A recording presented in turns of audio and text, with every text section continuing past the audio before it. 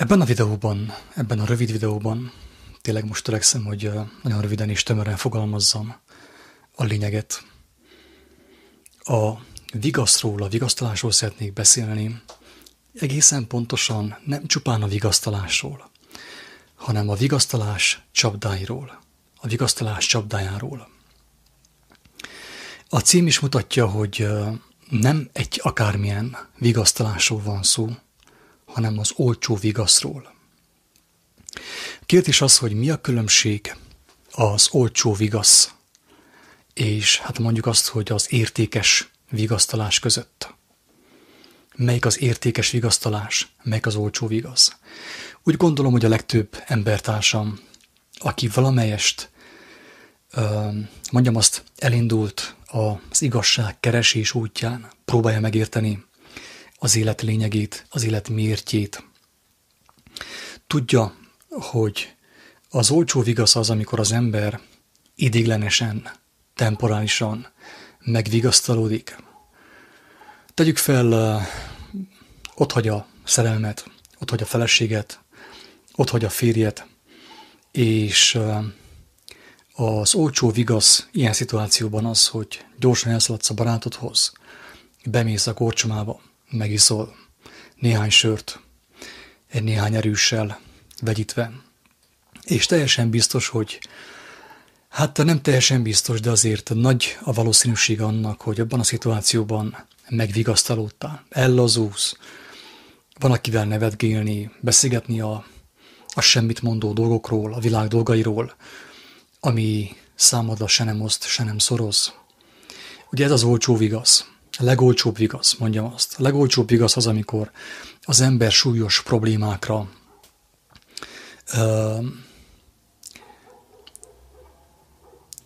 világi eszközökkel, mondjam azt, emberi, olcsó eszközökkel keresi a vigasztalást. Az alkoholban, kábítószerben, akár a testiségben, a szenvedély, különböző szenvedélyek kiélésében. Tehát nagyon sok lehetőség van az olcsó vigaszra.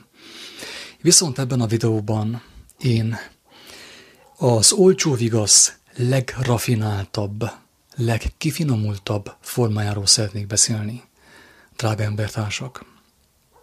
És nyilván azok számára, akik még nem menthetetlenek, akikben még van egy kis reménység arra, hogy valahogy meg tudnak szabadulni a mókuskerékből, a világ labirintusából, a világ útvesztőiből. Azt mondanám, hogy a legrafináltabb, legkifinomultabb olcsó vigasz az, amikor az ember Isten nevét is felhasználja arra, hogy egy hamis vigasztalást szerezzen magának.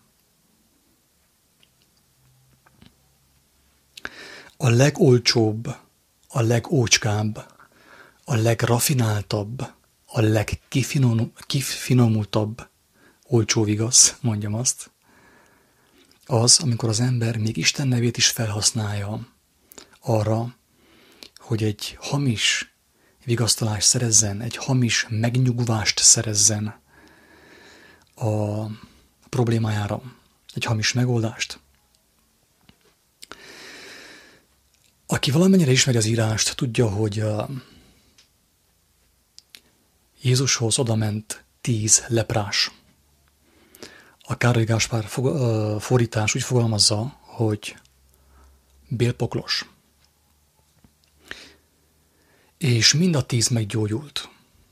Mind a 10-et meggyógyította a mester. Annak bizonyságául, hogy neki megadatott a hatalom erre, a gyógyításra, szabadításra. Viszont tudjuk jól, hogy a 10 leprásból csak egyetlen egy ment vissza, hogy megköszönje a mesternek. És hát, hogy kifejezze a háláját az élő Istennek, hogy őt meggyógyította, megszabadította a nyomorúságától, a betegségétől. A másik 9, miután megvigasztalódott, hát tudjuk jól, hogy azért, hogyha valaki meggyógyul, az meg is vigasztalódik, ugye? Tehát a gyógyulás valamelyest vigasztalás is, megnyugvás a léleknek. Amikor valaki egy végzetes betegségből meggyógyul, meg is vigasztalódik, örül annak, hogy ő meg van gyógyulva. De viszont, ahogy a példa is mutatja, általában a 100-ból 90, azaz a 10-ből 9, ezzel a megnyugvással, ezzel az egészséggel, amit kapott Isten kegyelméből, visszamegy a világba, és a világot dicsőíti, a világot reklámozza, mondjam azt. Ezek az emberek beleestek az úgynevezett spirituális, olcsó vigasz csapdájába. Megkapták ők Isten kegyelméből a vigasztalást, de viszont nem kapaszkodtak meg benne, és nem vágytak arra, hogy a vigasztalás mellé megszerezzék a legfontosabbat is, a gyógyulás mellé, az egészség mellé megszerezzék a legfontosabbat is, az igazságot. Az igazságot, amiből az élet fakad, ami által az élet teremtetett, drága barátaim. És ebbe a csapdába esik nagyon sok ember, mint a 9 leprás, a 10-ből 9, hogy amikor nagy bajban van, nagy nyomorúságban van, meg van szomorodva, Istenhez fohászkodik. Amikor már a haverok nem segítenek, a pia nem segít, a szex nem segít, a kábítószerek nem segítenek, az ember Istenhez fordul vigasztalásért. És Isten hű, tényleg nagyon sok embert megvigasztal, még akkor is, és meggyógyít, még akkor is, amikor tudja, hogy az ember avval a gyógyulással visszamegy a világba, és a világot fogja reklámozni. A világnak fog élni, nem pedig a mennyek országának. Az olcsó vigasz az, a spirituális olcsó vigasz, a legrafináltabb olcsó vigasz, drága barátaim. Amikor felhasználjuk, még Isten nevét is, akár Jézus nevét is felhasználjuk arra, hogy vigasztalást nyerjünk, de az igazi kincsre, drága barátaim, nem vagyunk kíváncsiak. Az igazságra, amiből az élet fakadt, az igazságra, ami meggyógyított, arra nem vagyunk kíváncsiak. Aki valamelyest, és nyilván, aki ebbe a csapdába beleesik, elcsúszik előbb-utóbb, tehát a lelke tönkre megy. Nem tudom, hogy magyarázzam, hogy érthetőbb legyen az, hogy vagy ha azt mondom, hogy elkárhozik, akkor mindenki elkezd védekezni, hogy hülye, vallásos idióta, miket beszél. Nincsen kárhozat. Ha lefordítjuk magyarra, akkor a lélek elkározik, az azt jelenti, hogy a lélek tönkre megy. Károsodás szenved a lélek, elsilányul, eljellemtelenedik, tönkre megy a lélek, elkározik, ugye? Arra próbálom felhívni a figyelmet, hogy akinek csupán azért van szüksége a mindenhatóra, az Úristenre, hogy vigasztalást szerezzen tőle a betegségére, a betegsége miatt, ugye, a nyomorúsága miatt, a szomorúsága miatt, azok az emberek, még ha meg is kapják a vigasztalást, olcsó vigaszt kaptak, vissza fognak csúszni a világba, és a lelkük tönkre megy. A lelkük tönkre fog menni. Mert ők nem voltak kíváncsi arra, hogy honnét származott a vigasztalás, milyen forrásból származott a vigasztalás. Aki valamelyest ismeri az írásokat, tudja azt is, hogy az Úristen nem csupán vigasztaló. Azt mondta Jézus, hogy a vigasztaló a Szentlélek, akit az én nevemben küld az Atya. Az megtanít titeket mindenre, és eszetekbe jutatja mindazokat, amiket mondottam néktek. És ez igaz, ez szent kijelentés, ez tényleg így van. Ezt, aki már megtapasztalta, tudja, hogy ez így van. Hogy igenis a mindenható Isten, a Szent Lélek, ő a vigasztaló, meg tudja vigasztalni a szomorúakat, az elesetteket. Tud adni vigasztalást mindannyiunk számára. De az emberek manapság előszeretettel hagyják figyelmen kívül azt a tényt, drága barátaim, hogy a mindenható Isten nem csupán a vigasztaló, a Szent Lélek, a szent és tökéletes isteni lélek nem csupán a vigasztaló, hanem ő a vádló is valamelyest. Nem a vádló, inkább úgy fogalmaznám, hogy a dorgáló, tehát Istennek a szent jelenléte nem csupán megvigasztalja az embert, hanem meg is dorgálja őt, megfeddi őt, úgymond. Megmutatja neki a hibáit, nyilvánvalóvá teszi az ő lelki szemei előtt az ő hibáit. És persze a legtöbb ember ezzel az Istennel nem akar találkozni, csupán a vigasztalóval. És ezért elcsúszik, a lelke tönkre megy, belemegy a jellemtelenségbe, és teljesen tényleg szétzülleszti a lelkét. Aki nem akarja megérteni azt, akinek nem fontos megérteni azt, hogy a lélek, a Szentlélek, ő nem csupán a vigasztaló, hanem ő az, aki folyton át tud bennünket világítani. És megdorgál bennünket, idézőjelben megdorgál. Tehát megmutatja számunkra, hogy milyen hiányosságok, milyen jellemtelenségek vannak a mi szívünkben, a mi életünkben. De viszont az van, hogy a legtöbb ember nem akar találkozni evel az Istennel, csak a vigasztalóval. Neki olcsó vigasz kell. A legtöbb embernek már a legrafináltabb, legkifinomultabb olcsó vigasz kell. Hogy vigasztalást nyerjen egy Isten szerető ember által, akár Isten által, de úgy, hogy ne kelljen szembesülnie azzal, hogy mi vitte őt a bajba, a nyomorúságba, a lelki békétlenségbe. És aki nem akar, nem hajlandó, nem szeretne találkozni avval az Istennel, aki meg is vizsgál bennünket, megmutatja azt számunkra, hogy milyen hiányosságok, milyen leplezett hazugságok, önállítások vannak bennünk, az ember becsapja magát. Az ember becsapja magát. Mert Isten nem csupán vigasztaló. Az mondatik róla, hogy ő megdorgál, ő széttör, de meg is vigasztal, felemel. Miért tör szét? Azért, mert ő azt akarja, hogy mi tökéletesek legyünk. Nem azt akarja, hogy jók legyünk. Tegyünk a perserbe folyton, meg küldjünk Böjte atyának. Nem ezt akarja, hanem azt, hogy tökéletesek legyünk, teljesen megtisztuljunk. És ezért széttör. Bármilyenféle hamisság van bennünk, hogyha van közösségünk az Úristennel, akkor azt abból is tudhatjuk, hogy ő folyton megvizsgál bennünket. És arra indít, hogy szembesüljünk a tisztátalanságunkkal, hazugságainkkal, bűneinkkel. A szembesülés nagyon fájdalmas, drága barátaim. Nagyon fájdalmas. De annélkül a vigasztalás csupán egy olcsó vigasz, ami hamar elmúlik. És az ember nyugodtan visszamehet a széles útra, a tágas útra, ami a tágas kapu, azaz a halál, a pusztulás felé visz. Egy egyszerű személyes példát szeretnék elmondani a témában, hát ha valakit megérint, vagy valakit inspirál. Volt nekem egy olyan időszakom, amikor eléggé összetörtem, ez az igazság.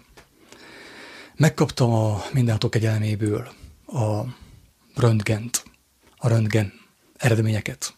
És amikor azt megláttam, én teljesen tönkrementem, megmondom őszintén. Úgy zokogtam, mint korábban soha, mint gyermek.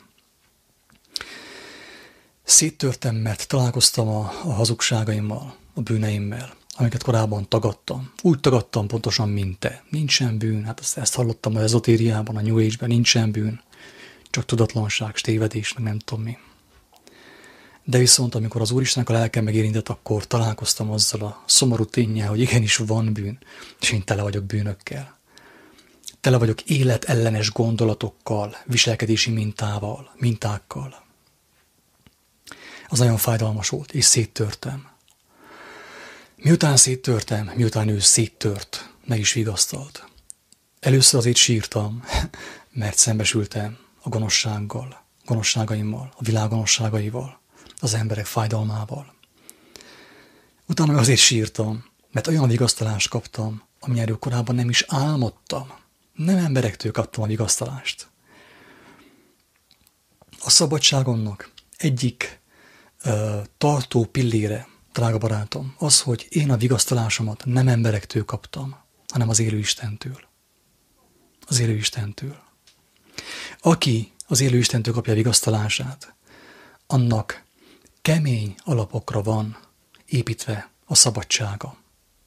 Aki folyton egy barátjának a vállán könnyezik, meg taknyol, annak az embernek nagyon ingatag a szabadsága. Mert egy ember is meg tud temporálisan vigasztalni bennünket. Tud adni egy olcsó vigaszt, akár egy kutya is az embernek. Ez az igazság. De aki egy kutya által, egy embertől, vagy más módszerekkel szerzi meg a vigasztalását, akár az alkoholból, a szexualitásból, azoknak az embereknek a szabadságuk és az igazságuk nagyon ingoványos talajon van, és bármikor összeomolhat az ő kártyaváruk, az ő életük. Amikor én találkoztam a mindenható Istennek a lelkével, avval a lélekkel, amely Krisztust feltámasztotta a halálból, akkor nagyon meg voltam vádolva, szét voltam teljesen törve. 3 hónapon keresztül imádkoztam, persze nem egy folytában, de szégyen, nem szégyen, nincs amit takargatni. Körülbelül 3 hónapon keresztül imádkoztam, szinte minden nap zokogva. A kemény férfi, aki meghódította a világot, beárta a félvilágot, és nagy trófeái voltak mindenünnen, összetört. És mint gyermek sírtam. Persze erre szükségem volt, hogy újból gyermek lehessek, mert láttam a valóságot, amit korábban nem láttam. És 3 hónapon keresztül az imáimban, drága barátaim, én nem azt kértem, hogy Istenem, jaj, vigasztaljál meg, mert vége az életemnek. Nem ezt kértem. Nem akarok én dicsekedni magammal, nagy valaki félreértse. Hanem én azt kértem a mindenható Istentől, hogyha már elkezdte, ne fejezze be. Vigye teljesen véghez az ő munkáját bennem. Törjön szét teljesen, ne kiméljen. Sírva könyörögtem a mindenható Istennek, hogyha már elkezdte a szembesítéseket, a vádalást úgymond, akkor vigye véghez teljesen, törjön szét teljesen, hogy ne maradjon semmi sem bennem, ami világi. Nem vigasztalásét könyörögtem, hogy jaj, gyere bodri kutyám, vigasztaljál meg, nyaljál szembe az orcimpámmal. Nem akarok tényleg ironikus lenni, de úgy érzem, hogy fontos érzékeltessem a lényeges különbséget az olcsó vigasz és az igaz vigasztalás között, drága barátaim.